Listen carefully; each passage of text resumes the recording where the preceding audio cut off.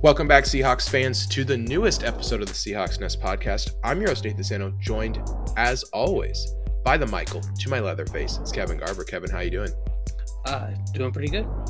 And our very own Freddie. That's right. It's Eric Ronnebeck. Eric, how are you? You psyched me out there. I'm doing great. Gonna do a pun about a murder involving shrinking you into a dollhouse, making a Barbie joke, and then you die a very gory death. All right, well, going into Thursday night's game, the Seahawks were 7-0 in the abhorrent, horrible, horrifically bad Action Green jerseys. Thank you. Okay, and we finally took the L in Action Green. Can we finally get rid of Action Green? Eric, what do you think? Can we get rid of Action Green? Absolutely. I mean, I've been talking about getting rid of this thing when the jerseys were leaked and people were buying them. I was like, please don't ever play in those. Please don't ever play in those. And here we are. I feel like they looked worse. It's time to just go back to the cool colors we have. Let's do it, fellas. Everything will be better. Russ will be instantly healed. So, Eric, the Bobby Wagner is said in the past that he wants the blackout Seahawks jerseys, maybe with some green trim. Do you think that would be a good look to go for our next alternate, or would you like to see them go in a different direction? Well, I mean, if I have my choice, I want the throwbacks, or I want the new Seahawks logo, the one that was sick of getting his ass kicked. I want that on a silver helmet. That's Eric, what I would like. So Eric, the how would helmet you rules feel though if it was called Blackshin Green? Oh boy. So, and as far as Bobby Wagner goes, look at the Dallas Stars of the NHL, their blackout uniforms. That's exactly what it would look like. It's probably okay. Yeah, I think that blackout uniforms would be cool, and I think the players would like playing in them, which is what you want, right? Like that's what you want the players to be excited to play in these third alternates and these big games. So I would be into that. I think there's lots of good options they could go. Throwbacks would be cool, but you do need to be able to change the helmets, and I think those rules are changing next year, right? Yes. Yeah, I believe so. So that would be a good time. Yes, next year would be a good time to roll out some kind of alternate. But I think we also can have 4 jerseys in addition to having 2 helmets next year. So we could do throwbacks and something else. Because I think you're allowed to have a third alternate and a historical jersey or something. I don't know. It's getting stupid. So anyway, the only reason we don't wear our historical jersey now is because it looks like trash with our current helmet. And then I think if we start with we got to start with the defense. Okay, the defense, the Seahawks have allowed 450 plus total yards in 4 straight games, the longest such streak in team history. Right now, we are 25th in the league in DVOA. We are just a defense in shambles, and I think that it would be a disservice to start anywhere else than to start by talking about the defense. Our coach, Peter Clay Carroll, I think he fancies himself a defensive coach, and up until this point in the season, his defense has not been up to snuff. Individual players have had good games, like in this game was no exception. Poona Ford was awesome in this game, but man, the overall play level of the defense is just not cutting it. Mistake after mistake after mistake. So Kevin, start us off. I gave Eric a chance to get out in front of it with the uniforms. I'm going to let you lead off on the defense here. What are you noticing about the way that the Seahawks, Ken Norton Jr. and Peter Clay Carroll's defense is playing right now? I noticed that we have a defense that's easy to take advantage of. When Trey was out there, we had these huge, legion of room, tons of space for wide receivers to work. Even when Flowers was taken off the field, I think that Brooks is struggling in the type of zone coverage they're asking him to do. This is a zone coverage that our linebackers have been exploited in for a long time. We've seen Bobby and KJ, 2 quality veteran linebackers, both guys good in coverage, be worked and taken advantage of at other points in time. Throwing a guy who's a second-year player into that position, I'm not really sure what the thought was there as far as it going particularly well. The zone beater plays are eating us up. We got our lunch absolutely eaten as soon as we came out in simple zone coverage again and again. In man coverage, we look a little bit better. Sidney Jones is is kind of a limited player. It looks a little better with him out there. It'll look even better once he learns the defense a little more, because I think he's getting beat on uh, offenses. Good play callers are noticing that he's having trouble handing off players in coverage assignments. Here's my thing about Sidney Jones, okay, is that he was a fringe athlete already, like that kind of made up for it by being a pretty premier football thinker, right? Like he made up for not being like the greatest athlete of all time. He's a good athlete. And then he has had 4 years of just consistently being injured all the time. And lower body injuries and too. You cannot tell me that has not sapped what athleticism was there. He could have had a great NFL career if he would have just never got hurt, right? He would have just been like a slightly above average athlete. Like we're looking at a guy like Diggs in Dallas, who's getting an interception every week, right? He is not the greatest athlete in the NFL, but he's a pretty smart football player who knows how to play the position, and then he's able to leverage his athleticism enough. Sidney Jones, I think, is in the same boat where he needs to be a better he needs to be a better athlete. He cannot make up for how much he has to either give too much room or he can't recover fast enough. I don't know. Our secondary looks like a mess, man. Yeah, it's just, and I feel like that the play calling is not helping that. It seems like once an offense figures out what we're struggling against, they can just run it over and over and over again. We are dead last in the NFL at covering short routes that are 10 yards or less. So what they clearly figured out is we're cheating in order to not get beat over the top, Pete's toxic differential. And instead, they're nickel and diming us all the way down the field. We are one of the worst teams at covering running backs, which kind of melds with that. We're one of the worst teams at covering wide receiver twos, which means that we're probably double teaming the main weapon on a team, and the secondary receiver is able to work his way free against whoever we're putting against them. So I just feel like it's a mixture of the scheme relies on having kind of plus players, and we don't have plus players, and therefore we neither have a scheme advantage nor a player advantage. Here's the thing that bugs me, though, is like, yeah, we're 31st against short passes in DVOA, but we're 26th against long passes. So, or 22nd, I mean. So it's not even like, we're good at stopping long passes. We suck against that too, because in every single game we see it. Some guy gets failed to get passed off. Some guy gets passed off poorly, and then Quandre and Trey Flowers, or Trey Flowers, rest in peace. Thank you for your service. We'll never see you again. He has been cut because he thinks that he can catch on somewhere else. His request, or maybe we'll come out tomorrow that he got traded for a 6th round pick, because that seems to happen with people getting cut. Another thing too is there's not one zone of the field that we're good against. Passes to the left against the Seahawks, 25th. Passes to the middle against the Seahawks, 26th. Passes to the right against the Seahawks, 26th. There's just nothing. There's not one area of the field where I'm like, oh, this is consistent. This is the kind of play that we're good against. This is the kind of play that we can really get after. It's just and I feel like our pressures are a lot more consistent than early last season, and much better than the season before. It's just when they can routinely get the ball out in 2.5 seconds because we aren't covering, then you end up with pressures and no sacks. I feel like the only area we've improved is we're not getting destroyed by tight ends anymore.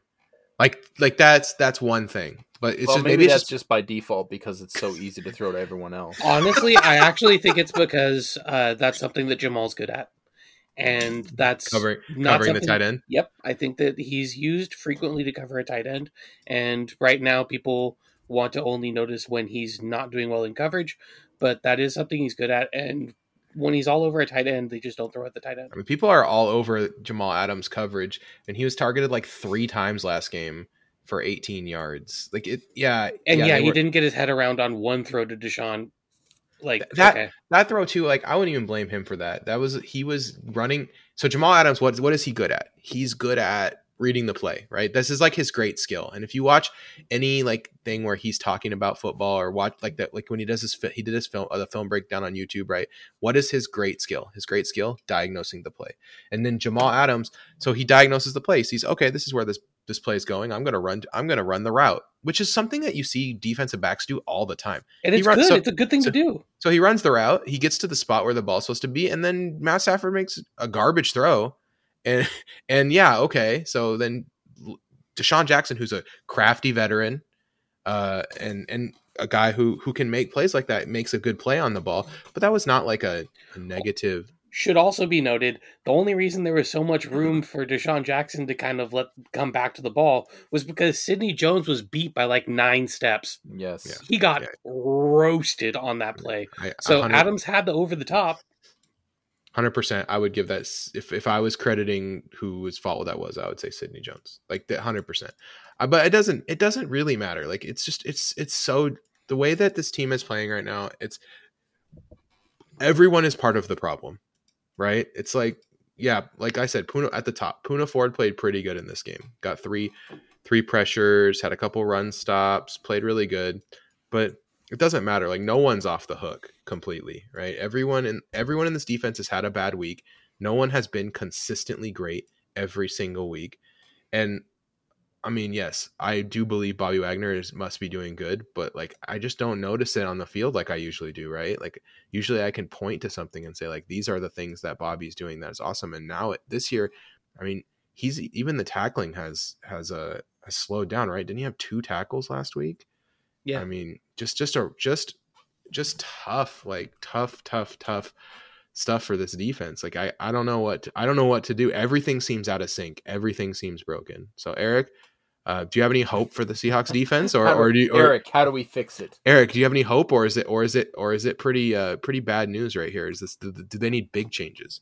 That's a tough question because in the Picks podcast and at the end of this podcast, I'm not picking the Seahawks every week because I don't see that I have no faith in them. And with Russ gone, my faith is definitely different on offense. So do I have faith in the defense? No, I don't. It needs a complete overhaul starting at the top, and that top, it belongs to whoever's calling plays. Let that be Pete Carroll. Let that be Ken Norton Jr.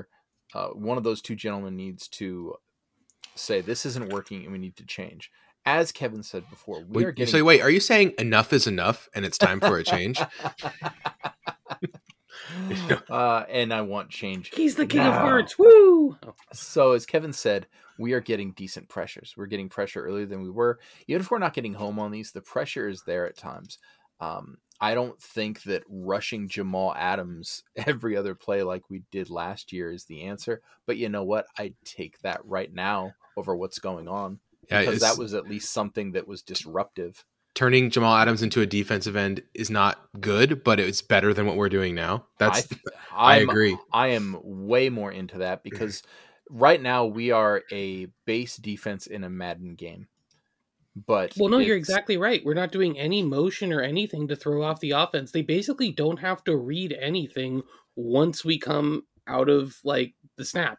No, like we're purely reactive. We're giving them nothing they have to react to. Yes, and when you'd watch during the Legion of Boom era, everyone would say, "Oh, all we do is we play cover 3. It's simple cover 3. Sometimes we run into cover 1, but it's more or less a cover 3." And it made it sound so simple. But when you watch the tape on the cover 3, especially the Legion of Boom cover 3, and how that works, it's pretty complex. Where the zones are, how the zones break up, where people need to be, how that interacts with blitzes. It's really complex. Now I see that we're just playing a modified cover 2 that is a base defense all the time with no looks, no anything. It's disheartening. And we also have 0 cornerbacks, except for me and or Kevin, whoever makes the team tomorrow in our tryouts. Well, I was also going to say that LOB defense, okay, yes, there wasn't that much to react to, except for, the 6 or 7 guys that were top 3 at their position in the NFL. That was definitely something they had to worry about. Yeah, but it was also saying, my point on that, Kevin, though, is that everyone talked about how simple it was, and it was pretty complex. There's nothing complex about what we're doing here. And another thing that bugs me is that like this team is not generating a lot of pass rush. It's like we have if you cut out to only players who play a lot of snaps, the Seahawks have one guy in the top 50 in pass rush productivity, and it's like Carlos Dunlap at 5.9%.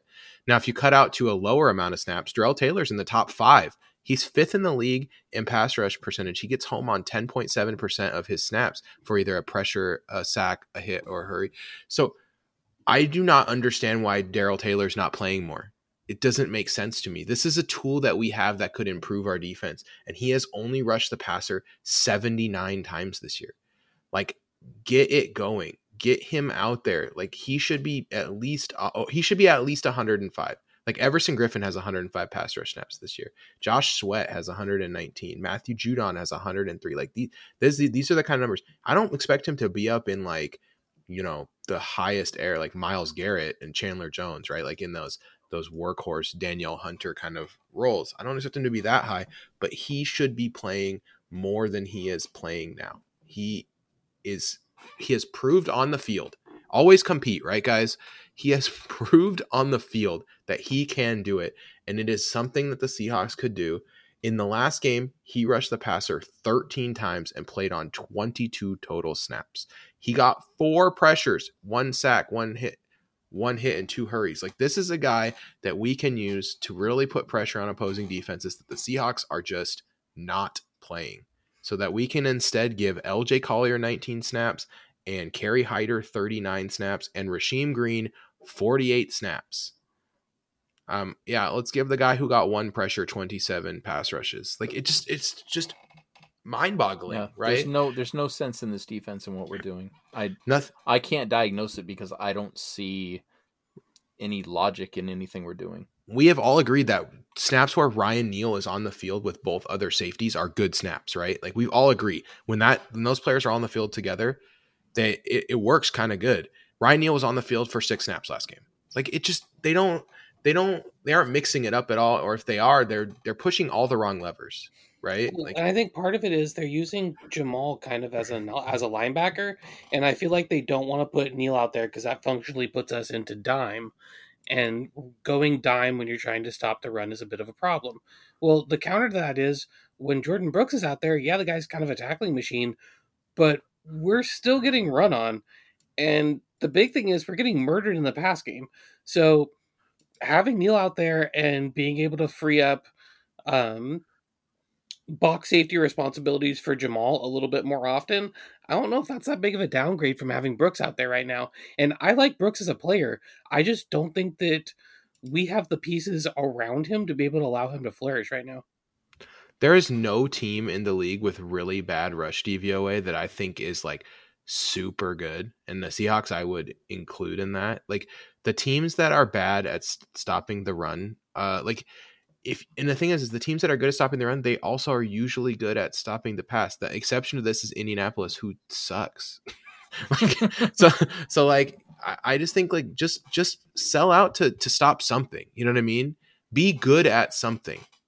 Like, because I think that success in one area will give you a chance to have success in the other area. If we're just killing them against the run, they become one dimensional, right? And then you can prey on that. Right now, the teams can just do whatever, like Kevin said, they could do whatever they want against the Seahawks. It is just a free reign to run, to pass, whatever. Like, I would not be surprised if this week Najee Harris, goes off against the Seahawks for 110 yards, while at the same time Deontay Johnson has 11 catches, right? This is the kind of thing that can happen to the Seahawks because every team can do whatever they want against the Seahawks defense right now.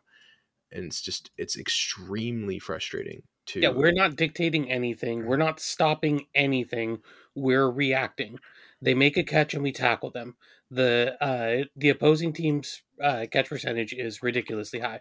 Like, we have situations where the pass rush or something might create a situation like where Stafford overthrew the receiver several times on Thursday. But if you go back and watch that Thursday tape, which Nathan, I know you watched it pretty recently, how many times did Stafford overthrow or undershoot a wide open receiver? Yeah, well, he was not that good because he was hurt, and so he was obviously dinged up, and it's frustrating. Because... Yeah, so it wasn't something our coverage was doing right. It was something where, again, we were in basically a trail technique with our defensive backs and allowing them to make the catch and then just, keep them from running after the catch. Go ahead. That's still like a first down every time they catch it. So allowing 10 first downs is a 100-yard drive. Like, come on. And one thing too that's frustrating is like this team is actually pretty good on third down, on defense. We're 7th in DVOA on 3rd and 4th, or 6th in DVOA on 3rd and 4th down, but we never get to 3rd and 4th down. So it's probably like the tiniest sample because we're 32nd in the league on first down. We are dead last. Did the Kraken do something, Eric? Oh, I'm sorry. You can hear my wife. I can definitely hear it. I had the door closed, and it is 3-3 though now. Yes, so yes, it is. Kraken watch. Exciting. Here we go. All so right, we're switching. Welcome to From the Kraken's Den. No, we can't do that. It's like, hey, as long as they don't sign Trey Flowers, it's gonna be fine.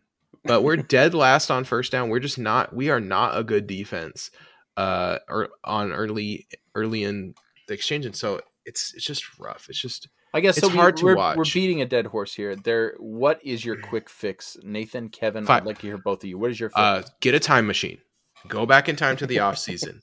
Fire Ken Norton Jr. and hire Dan Quinn, because the thing that's most infuriating to me about this whole situation is we talked about it last year. Why is Dan Quinn not here as a defensive quality control coach? Why is Dan Quinn not coming in to help kind of shore up this defense? And then Dan Quinn goes to Dallas, takes a bunch of talent that I think is.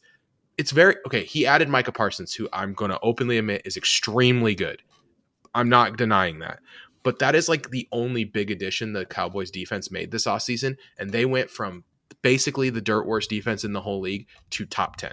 Yeah. And Dan Quinn deserves a lot of credit for that. And Mike McCarthy deserves some credit because he has brought in good coordinators on offense. Although you can't tell me that he really had a choice in the offensive coordinator. I'm pretty sure that Jerry was like, hey, you're keeping Kellen Moore. Like this guy knows what he's doing. And then he brings in a good defense coordinator and he was able to fire his defensive coordinator last year and bring in a new one. So now I'm like, it's frustrating because for me, we need to turn over coordinators faster. These guys have way too much rope to hang themselves with. We give these guys unlimited chances to make mistakes and never really. And it's just, it's frustrating. So yeah, fire Ken Norton Jr. yesterday. Get him out of the system. I don't want another accountability meeting. I'm done with that. Okay, that was last year. This year, the accountability meeting is with Ken Norton. It's to say this defense is not running right. You are gone. Here comes a new defensive coordinator. I don't really even care who it is. It could be Pete Carroll's son. I don't care. Bring in a new defensive coordinator. Do you have a guy in mind for that, Kevin? If they did a midseason firing? Honestly, I don't know exactly who they would end up picking up. I haven't really looked into it for midseason defensive coordinator shifts. I imagine it'd be somebody in building. Steve Spagnuolo ended up with the Chiefs, right? He was a free agent this offseason. Yeah, Spags has a job. Or a couple of seasons ago. The thing is, I feel like that you're right on the note that, and you listen to Trey Flowers and you listen to some of the defensive players, they clearly are not bought into this scheme either. And so whatever's happening in that coaching room, if the players aren't buying in, then it's not working. Yep, correct. So whether the scheme is good or not doesn't matter if the players don't have faith in running it. So even if they want to say that, hey, this is working, well, you assembled a team that doesn't think it works. So guess what it's not going to do? Work. So what I would like to see happen is I do think there needs to be a change in defensive play calling, whether it's Pete taking a more hands-on role, whether it's Ken Norton Jr. getting a demotion and bringing somebody in. I don't know what it is, but whatever it is, there needs to be some change at that level. And then what I would like to see is the team to pick something to become more dynamic at. With Jamal Adams' skill set, running more like cover one with Jamal Adams in the old Cam Chancellor robber role might make a lot of sense, because when you put him in the box in coverage or in pass rush or against the run, he's a really dynamic player. So if we want to start running like cover one robber concepts out of a nickel formation where our underneath defenders are running kind of man, that's something that I think could be interesting. And it would allow for, if we were to switch Neal and Brooks on and off the field, we have Ugo and Blair with different skill sets. Our personnel packages might be what gives the offense something more to think about, because depending on who's out there, you might have different issues, and then mixing up who's on the defensive line. But the looks that we're running right now, where we're trying to do kind of 5 pass rushers, but a defensive end drops into coverage for like 15 snaps a game and weird stuff like that, It's not working. It's not fooling anyone. They're basically just going, hey, if the defensive end drops into coverage, throw at that, unless somebody else gets open. So it's clearly not fooling anybody. I think we need to, if we're going to have a simple scheme, we should have a simple scheme that everyone can execute at a high level. We neither have a simple scheme being executed at a high level, nor a complex and intricate scheme that's tricking the offense. Wade Phillips, that's the guy, by the way. That's just sitting at home that we could bring in, because at least the defensive That would be line, insane. At least Also, we'd have the oldest coaching staff ever. Yeah, he's like 74. Even with Waldron.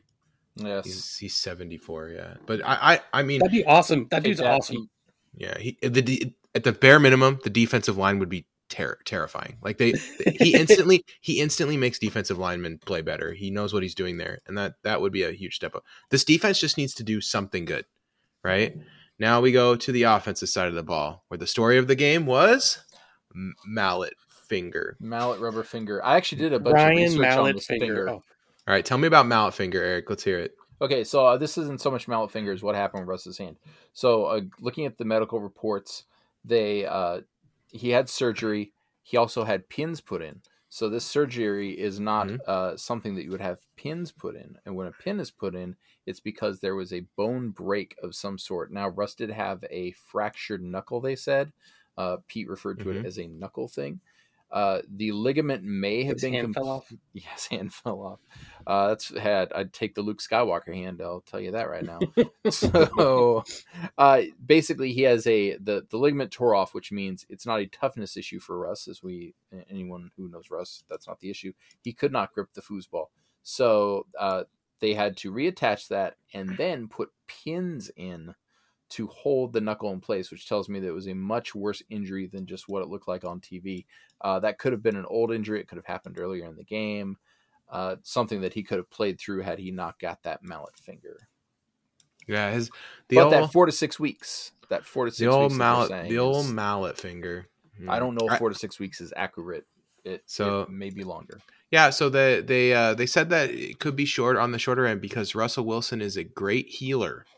Which is the dumbest thing I've ever heard in my entire life. It's not Russ. It's the vitamin water. He's got like 3 levels in cleric. He's a great healer. It's the nano bubbles. But I'll be honest. Until Russ left the game, he was playing pretty good. He was having a solid, if not spectacular, game. I was pretty happy with how he was playing. The game was close. It was definitely within reach, and there were still multiple points in the game where I felt like we could have won. Right? It was not like a... Oh, it felt winnable, 100%. An unwinnable game. DK was keeping his cool and pantsing Jalen Ramsey. That was cool. Let's talk about our new quarterback then. Our new quarterback is going to be Geno Smith. Geno Smith came in. He went 10 for 17, 131 yards, touchdown. He had the interception that wasn't really his fault. The Matt Hasselbeck interception, where Tyler does this thing where he feels contact and he goes down, and he gets a lot of flags because he does it, and it's smart. It's also very annoying as a Tyler Lockett fantasy owner because it's like I don't get 50 yards worth of fantasy points when you just fall down like that, but you did. But you did generate 50 yards of offense for the team right there. But he didn't get the call that time, and the ball went straight to a defender who was running 3 yards behind Tyler and was able to just cut the ball off because Tyler was no longer there anymore. Yeah, there's an entire human being missing in that equation. So Geno Smith, the first drive, I thought he looked really sharp. He comes out, he throws a lot of short passes. He takes that the defense gives him. He does a good job when he is flush from the pocket. He does a nice job keeping his eyes down the field, looking for passing lanes. He doesn't take a lot of risks. His average depth of target was like 3 yards shorter than Russ's, and I'm okay with that. I mean, I think that the biggest thing you want your 8.9. That's respectable. You want your backup quarterback.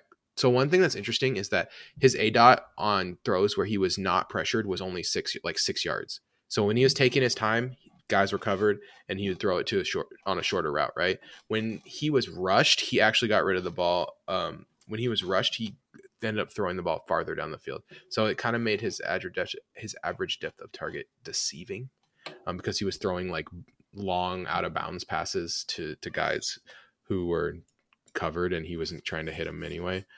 But I thought he was fine. He kept it once on an option keeper, which is like a joy for me to see as a Seahawks quarterback do that. And he beat the linebacker to the outside. Did you see that? The linebacker was trying to do that thing where that linebackers often do, where you ride the line between the two guys and then you read the play too and try to chase the quarterback down because you're faster than him. But it didn't work. Geno was too fast, and Russ could do that too if he wasn't such a coward. So, sorry, Russ told me you should run straight at what things you are afraid of. So on Twitter today. So maybe I'm in the wrong. But maybe he coached up Thomas Rawls to do that. I think Geno Smith is going to play serviceable NFL quarterback for us, which will give us opportunities to win if our defense can be anything. Because that's the thing, is that I do not think Geno Smith is so bad that he's just going to straight up lose us games by himself. Now, does it put a lid on our offense? Yeah, we're not scoring 41 points with Geno Smith. It's not happening. That he is not throwing it far enough down the field. He is not going to take those kind of chances. Geno Smith is going to play a more conservative brand of offense. But I do think it could be helpful in the long run, because if, let's say, over the next 5 weeks, okay, let's look at the Seahawks schedule, right? So the Seahawks, they play the Steelers this week, then the Saints, then the Jaguars, the Packers, and the Cardinals. Okay, so then Russ maybe is back against the Washington football team. If the Seahawks can go 3-2 in this stretch, which is, I think, pretty reasonable, they can get to 5-5. Russ comes back. They are right in the hunt with a pretty decent chance to. They would still have games against the Texans and the Lions and the Bears, and I don't know what the 49ers will be at that point, but worse than us. They look really lost as well. So I think that Geno just needs to keep the season alive, because the end of the year schedule is very favorable. This team could be fighting for a playoff spot down the stretch. I'm hopeful for Geno. It's not, for me, Geno's not the part of this that scares me. It's the defense. I have a lot of Geno hope. Now, Kevin, you took it. So you guys both took it from different angles. We'll start with Kevin. Kevin, you looked at a player you thought had a similar like running short pass profile that the Rams used in their offense as a backup. Yeah, so last season, at the end of the season, when things were kind of down to the wire, Jared Goff went out and rookie John Wolford came in, and the Wolf. That's right, the Wolford on Rams clothing street. Calling the Wolf. That's all you had to say. So Wolford came in, and I feel like his game profile is somewhat similar to Geno Smith, where he can be accurate on short passes, on deep passes. The dude needs to be open for it to work, and he has just enough legs to get himself out of trouble. So I thought, well, let's see kind of what that looked like over an extended period. So Wolford had 44 attempts as starting quarterback for the Rams, or as the primary quarterback for the Rams. He was 25 for 44 for 260. He had 4 big-time throws and 1 turnover-worthy play. So that means that he was basically play-action big shots. He was able to take them, and otherwise he was being pretty conservative with the ball. Something, as Nathan, you said, Geno was doing on Thursday. His average depth of target was a share under 10, which is pretty similar. And the big thing is, he was working the middle of the field for the bulk of his completions, which is where most defenses are willing to give you some yards. And he only occasionally went deep, 20 yards or more, for a big play. And he was about 1 for 3 on those. That offense was scoring at about a 25 to 35 point. So ballparking 28 points. 25 to 30 points. Ballparking 28 points a game, which is an offense that you can win with, provided your defense is playing well. They had one of the better defenses in the NFL last season, so it worked for them. But I think we're likely to see pretty similar play calling. Try and get the ball out of his hands to help out the offensive line. A lot of short passes to receivers that are being schemed open. I would look at a lot of slants to DK, which kind of tracks with what we saw. Maybe Tyler on some of the more late breaking routes, and we're going to be working the middle of the field a ton. I wouldn't be surprised if that means a little bit more tight end work as well, especially if Everett's able to come back off the COVID list, which he only wasn't able to because, well, we had a Thursday night game. If we were playing on Sunday, he'd have been in the game. Yeah. All right.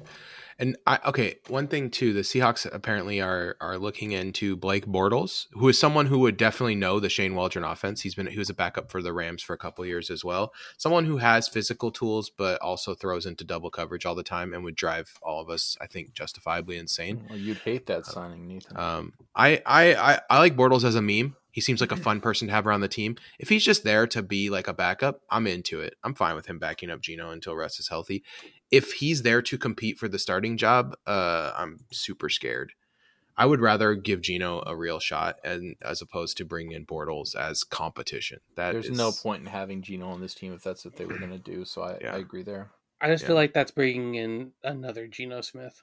So there's not really an upgrade there. A Geno Smith who throws into double coverage all the time. Don't leave that out. And doesn't know the team as well.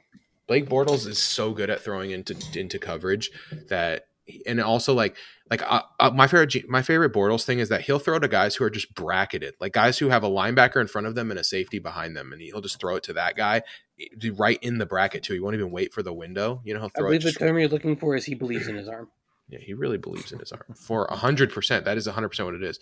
But I would like it for meme purposes. So yes, bring in Bortles to be the backup. I'm okay with that. Now, Eric, you went and watched some Geno Smith. You went all the way back to Geno Smith college tape, right? Yeah, I did. What did you see in the Geno Smith West Virginia 2013? This is so long ago. This is so long ago. When I was looking at it, I was like, "Wow, how time does go by."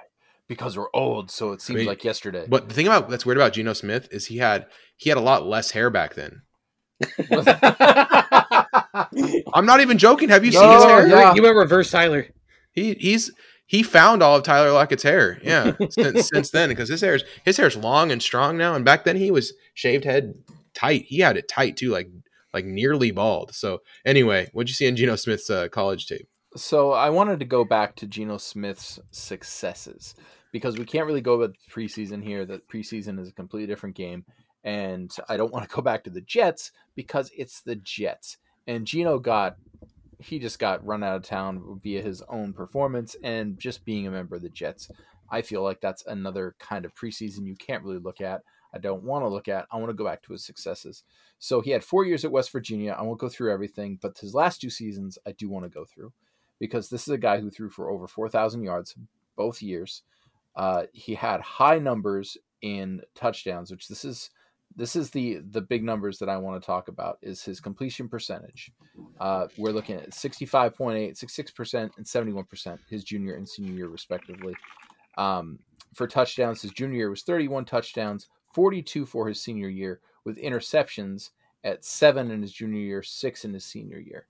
So doing a quick math, that is still a guy who's going to turn over the ball, but not as he did in New York. Watching the tape on him, this is a guy who did actually throw deep. He could throw deep. He wasn't like a Russell 50-50 bomb target guy, but he could throw the ball more than 20 yards. He took what the defense gave him. He also forced some throws that worked. This is a guy who actually led a team. The thing I see with the Seahawks is the good news is that he will be more opportunistic. He will take more of what the defense gives him, which is something we've talked about with Russ. It's a problem.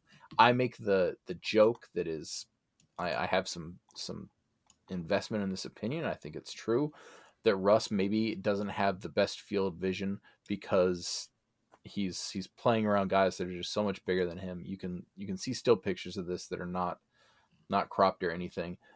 Geno may be able to see the passing lanes better. I think Russ is the better quarterback, but I think Geno has a chance to get us into that 500 football or maybe win a few. Here's the problem with Geno Smith is the defensive game plans are going to change, and they're going to know Geno Smith's limitations, and defenses can adjust to just watch out for that short play. Does that mean more screens? Does that mean more tight end?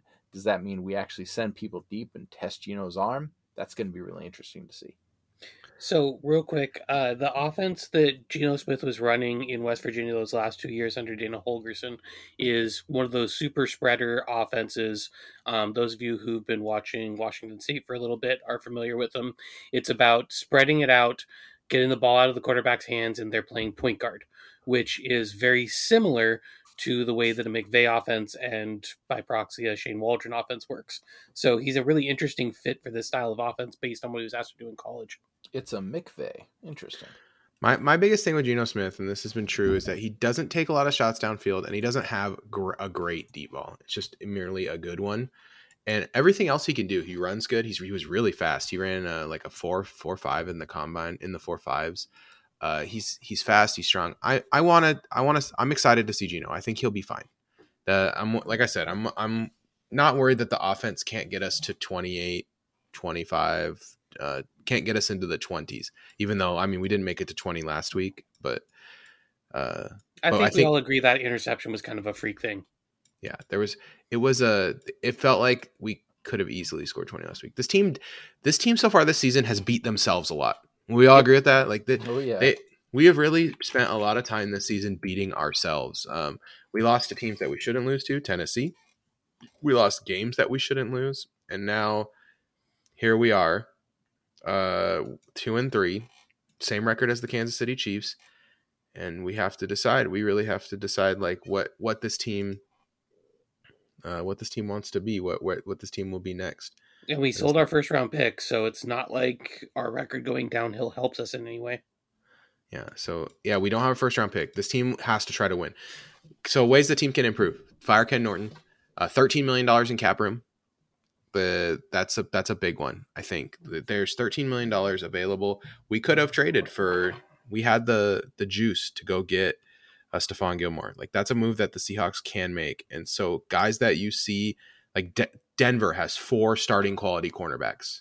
You don't need 4 starting quality cornerbacks most of the time. And one of those guys is up for 2 of those guys actually are up for contract next year. Although one is a nickel cornerback, and we probably would be less interested in that. But like, if the Seahawks want to go out and give up a 5th round pick for Kyle Fuller, I'm into that, right? Like, find ways to improve your team right now. And Kyle Fuller is kind of hard to trade because he is due $9 million, right?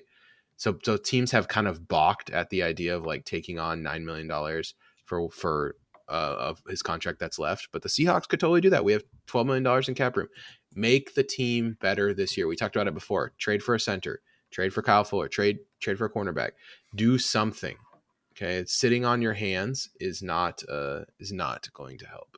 Speaking of Kyle Fuller, the other Kyle Fuller at center, if we do get Postage back, which rumor has it that should be happening pretty soon, that's going to be pretty good. But I'm with you. I think that something needs to be done to shore up the middle of this offensive line, especially when we're probably going to be leaning a little more heavy on the run. Yeah, I agree. All right, let's get into next week's game. Next week, the Seahawks will be showdown at Pittsburgh on Sunday Night Football, prime time game. Because it was too late to flex. Geno Smith in prime time. Just what I think NBC wanted was Geno Smith in prime time. A 2-3 team playing. What's Pittsburgh 3-2? No, they're also 2-3, aren't they? Carrie Underwood hasn't been this disappointed in a long time. This is a rough one for SNF. Probably not what they're looking for, but I'm kind of excited. I think this is a good matchup. It should be an interesting game. Just not necessarily a great game. What looked to be a blowout is now going to be a game. Their defense is solid. It has not been spectacular like I think a lot of people expected. A lot of people expected this to be a world-beating defense. It is not that. They have Seahawks legend Akella Witherspoon. Who's not played a game yet. In a revenge game. Maybe he gets on the field to get his vengeance. They're saving him for this game specifically. I don't know what they're doing there. And then maybe they got him just for this so he can try to teach us. What do you mean you didn't watch any tape on Geno Smith? Well, I didn't think he'd play. Yeah, I don't know how to play against Russ. So then their offense. So the problem with the Steelers offense, Kevin can blame Ben Roethlisberger, although I think I watched some Steelers to try to get ready. I don't think he's really the problem. He is immobile, which is a problem, not because he's immobile, but because their offensive line is so bad.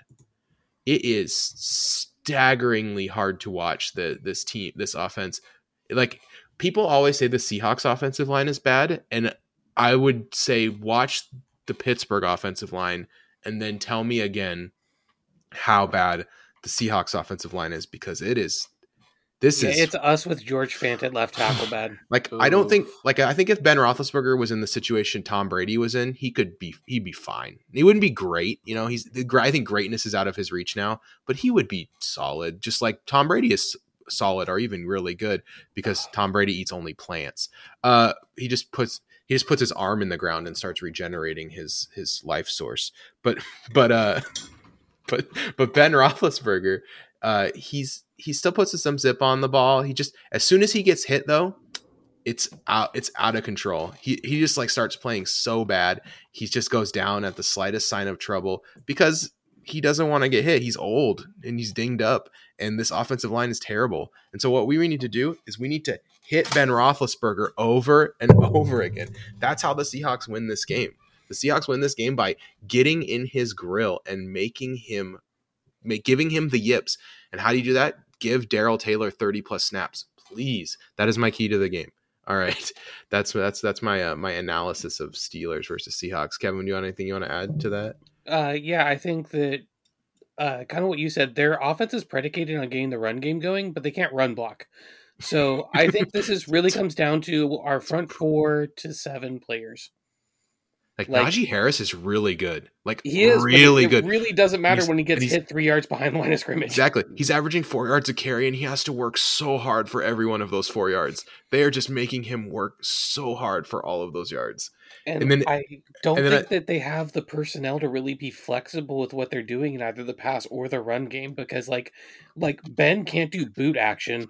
Like if he's rolling out, that means that he's bringing up his jersey and his stomach is rolling out of it. He just doesn't have the mobility anymore. Like they need the offensive line to be so good that he can just be a statue and kind of throw the ball around because he can still throw. That's not the problem. He just can't move. He's so old and stiff he can't take sacks because Kevin, he can't even fall down. I have a question for you. When you pre-draft scouted, did you see Najee Harris as kind of a big receiving threat? I thought that he was a guy who I didn't think he was a great catcher, but I thought if he got the ball, he's a nightmare to bring down. Yeah, well, I don't know if you know this, but he leads the league he leads the league in running back targets. He's 39 targets. He's actually 19th in the league any position. But that's also horrible because that means your offense is running through shallow throws to the running back. Well, it's because Ben Roethlisberger, like he gets the ball and he's like, oh, dang it, there's a guy in my face again, and he just dumps it off to Najee. It's like this guy's good. This guy's good at football. Let me get the ball in his hands a little bit. Their offense is broken because they really need to block. It's tough. Yeah, it's tough. They have a limited quarterback and they aren't doing enough to help him. I agree. So I think it's predicated: can we stop the run and can we pressure Ben? And I actually do think that's something that our defense is set up to be able to do. And if that's the case, I think basically first team to 24 points wins. Yeah, I was going to say 28. If the team gets to 28, they probably win this game. Yeah, because if they're going to win, it's because Cam Hayward and TJ Watt take over the game and absolutely like wreak havoc on our offensive line. But I honestly think our offensive line is pretty good. Outside of Kyle Fuller being a gaping hole in the middle, we got Brandon Shell back. Brandon Shell is a really legitimate right tackle. And so that should be enough where if Geno can spread the ball around, like their coverage is not good. Yeah. I agree. Their defense has not lived up to what it should be. They have the players, but it just hasn't really. I don't know if like just Joe Hayden got old all of a sudden or what. I didn't look into it too close. Their defense just didn't look as good as it usually does. So, all right, Eric, do you have any Steelers thoughts, or do you want to go right to picks? I just want to go right to picks. All right, give us your pick then. It's going to be a lower scoring game. Seahawks 26. Steelers 17. All right, and I'm gonna go with a Seahawks win. I think it will be close. I do think it will be close, but I'm gonna go with a Seahawks win, 28-24. Kevin, what do you think? Let's see. I'm gonna go with. Kevin's punching some numbers into the spreadsheet right now. Just wait a second. I'm gonna go with Seahawks 23 because I think we're gonna be a little field goal heavy. Seahawks 23 and Steelers 17. All right. Well, there are many ways to support the Seahawks Nest podcast. The best way to do so, head over to patreon.com/SeahawksNest. And for as little as $1.24 a month, get access to the Patreon pod, get access to the Discord. Come hang out with us.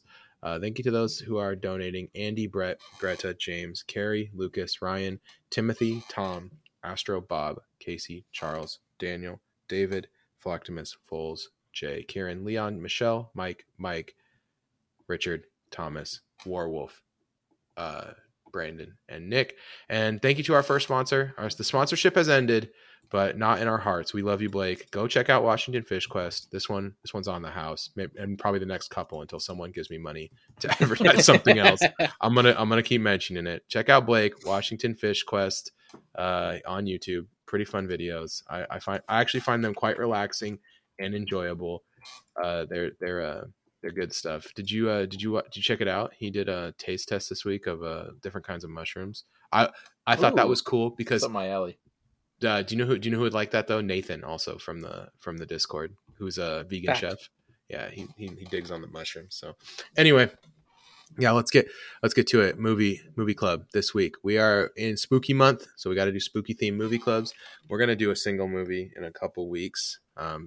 It's a movie where you can't say the name of it though, so you have to just figure out that it rhymes with Randy's fan. So if you want to watch it ahead of time, but you can't say the name because then it's bad. But, well, one of us could say it and two of us could say it, but if all three of us say it, then it's a problem. I'm not saying it. You can count on me to be the guy that's not saying it because I've seen both movies now. I've seen what happens. I'm not saying it. It's not happened. Anyway, but this week we're doing a movie that might fit into that same genre. That movie that we're gonna cover single, but we're gonna do our favorite top fave 5 slasher films. We're going to Fave 5 this week. Last week we did an eliminator for one of our favorite directors, John Carpenter. This week we are doing our Fave 5 slashers. So let's start with Eric. Eric, I know like usually for Fave 5 we all just take one, right? So yeah. Give me yours.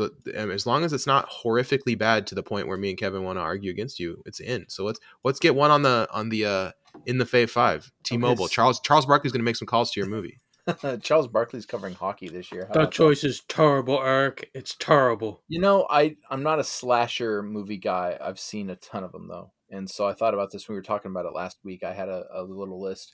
I kept coming back to the movie when we were talking about doing slashers this week.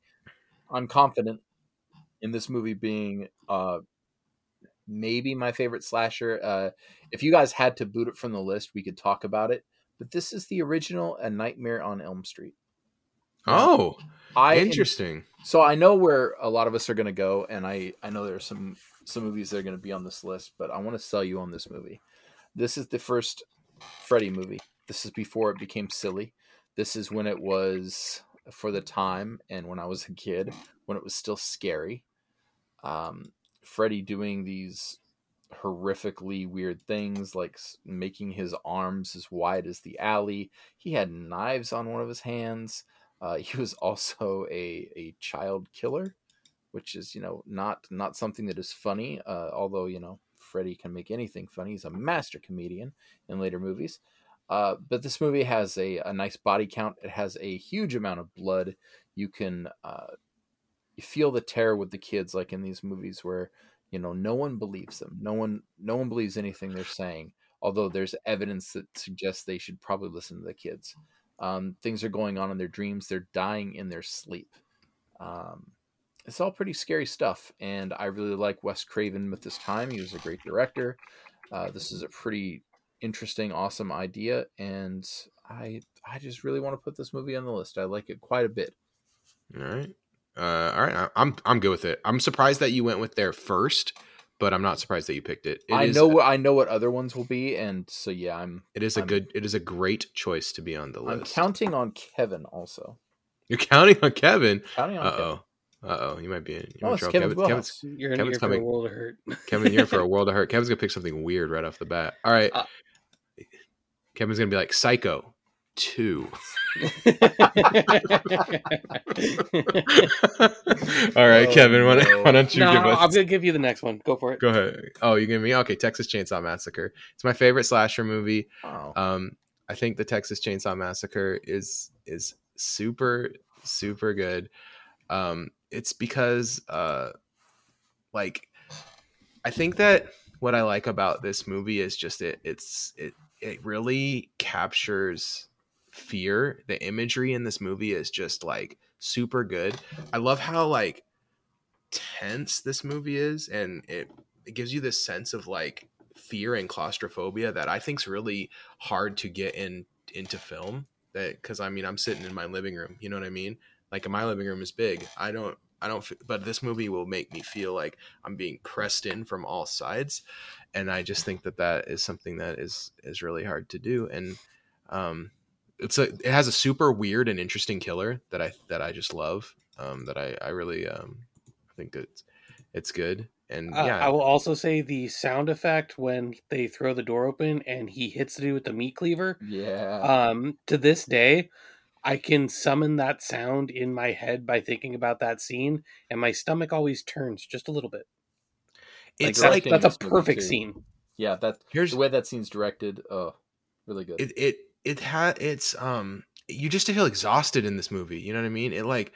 It's no Hope's Town. You know what I mean? Like it's crazy. It's dark and it's I don't know. I think it when I think slashers, this is the movie I think of. I think of the Texas Chainsaw Massacre. I don't think of there's other movies I could think of and I think they're gonna come up, but this is the movie that I think of as like the quintessential like slasher movie. So for me, I picked Texas Chainsaw Massacre. There you go, Kevin. But he's All right. sawing. He's All right. not slashing. He's sawing. Sorry. I believe it would be a slashing motion with the saw. You definitely don't. Kevin, stab with the Kevin, saw. we haven't gone astray yet, right? We're so far so good. I mean, I don't like A Nightmare on Elm Street, but I respect what it means to the genre, and so I'm not going to object to that one. So I You don't like Robert? Not a big Robert Englund fan? I never found Freddy a compelling character. I never found the franchise very good. So that is the problem with the movie is like you're either in or you're out on Freddy. Yep. And I have another friend who's a big horror head, and he's like really out on Freddy Krueger, and like You I can't kind of help before, but be out on because of the later movies. It kind of ruined. No, it. the original one. I've never liked him. When It did you just see it, doesn't Kevin? work for me. How old? one. So what I like about Nightmare on Elm Street, though, just to go back, I want to kind of back up on this is, like I don't think very many movies have been able to capture like when you have a really crappy dream and it like freaks you out and that feeling better than that movie. Does that make sense? Yeah. Like that, just like I don't know. I hate like, and I feel like the first one steered into that aspect the most, and that is the best aspect of the movies. Yeah, and that's kind of what I like about the movie. Anyway, that blend of dream and reality is cool, but yes, there's definitely the first half of the movie is kind of boring, and yeah. Anyway, So go ahead. I think all of us are going to have pretty similar thoughts on this, which is the slasher genre is full of cliches. Mhm. And it's full of recycled concepts. And so you really have to go for something either out there or something that is playing on that or something that started it. And those are the three ways to get an interesting slasher movie. And so you went to the year I was looking at, but not the movie I was looking at, Nathan, because I have 1974's Black Christmas. Wow. Okay. This movie, it is basically the original sorority house slasher flick. It has some kind of cool like social commentary going on. It's got a Margot Kidder appearance in it. Actually, generally the acting in it is really good. The characters are well developed, which is something that does not happen often in slasher movies. It has some really unique and clever kills and some really good scares without it being reliant on jump scares. It's iconic. It's set up a lot of tropes that end up being copied in later years. It's one of the earliest and one of the best. I like Black Christmas, so I'm not going to argue too hard against it. I think that it's my second favorite slasher that involves phone calls. so that puts it down a notch for me. Like I would take Scream over Black Christmas, but okay, I think well, let's get they're into both that good. because I think Scream should be on this list too because it is the best movie that is playing on the tropes. And that was almost my pick. Yeah, I think Scream is a shoo-in. I think Scream Also, it's Wes Craven's best movie. Don't at me. Yeah, I can agree with that too. I think Scream is so good. I want to put 3 Wes Craven movies on this list. That's I want to make people mad and leave Halloween off. No, I strongly object to that. That's where I was counting on Kevin. Put like The Hills Have Eyes on here or something. No, The Hills Have Eyes is No, not. I think Halloween has to be on there because that's another one where I feel like Texas Chainsaw Massacre Black Christmas, and Halloween. Between those three movies, you have three of the foundational slasher flicks that the tropes get played off of those movies. Here's the thing: if Often. we pick Halloween, Scream, Texas Chainsaw Massacre, Black Christmas, and A Nightmare on Elm Street, we're basically picking the 5 top rated slasher movies on Letterboxd. I just want to make that known. I just want you guys to know that we're really going. This would be like picking, like Tom Brady Patriots to win the Super Bowl. It's just very chalky what we're doing. And I'm okay with that. I'm okay with going with the chalk. Do you guys want to just go with the chalk? You okay with that? These are our movies. I mean, if I'm arguing to boot any of these movies, it's Nightmare on Elm Street, and I don't feel like doing that to Eric. So thank you. I would boot Texas Chainsaw Massacre because I don't. I like how both of you guys shit on my movie, and the minute I say, "Hey, whoa!" What? I supported your movie after, and the very last thing you said, and it's boring to have the first 30 minutes of that movie are not that good. Like you got it. You got to set up a movie. It can't just be all kills right away for no reason. I like that it had story. Yeah. I would like if we're going non-chalky on this. My Bloody Valentine is an odd choice. I think it should get an honorable mention. I don't think it should be on this list. I think Happy Death Day is really fun. Yeah, I never saw that. It looked really good. Sleepaway Camp. Sleepaway Camp is iconic and has it's so funny. First of all, only movie to kill someone with cream corn. I feel like that needs to put out there. Thank you, Kevin. And it's also horrifying, and also it has one of the most iconic final shots in movie history for all the reasons you know if you know. I don't know. I can't really think of other like Tucker and Dale versus Evil. I think would be another good pick, but am I going to put that over the top of Scream for the movie that blends like making fun of its own genre? I don't see that. Like Scream is just kind of too perfect at that. All right, so here's what we'll do. Tell us a slasher that we should watch that could displace one of these movies in our Fave 5. For Kevin, for Eric, we will see you guys next week, and go Hawks.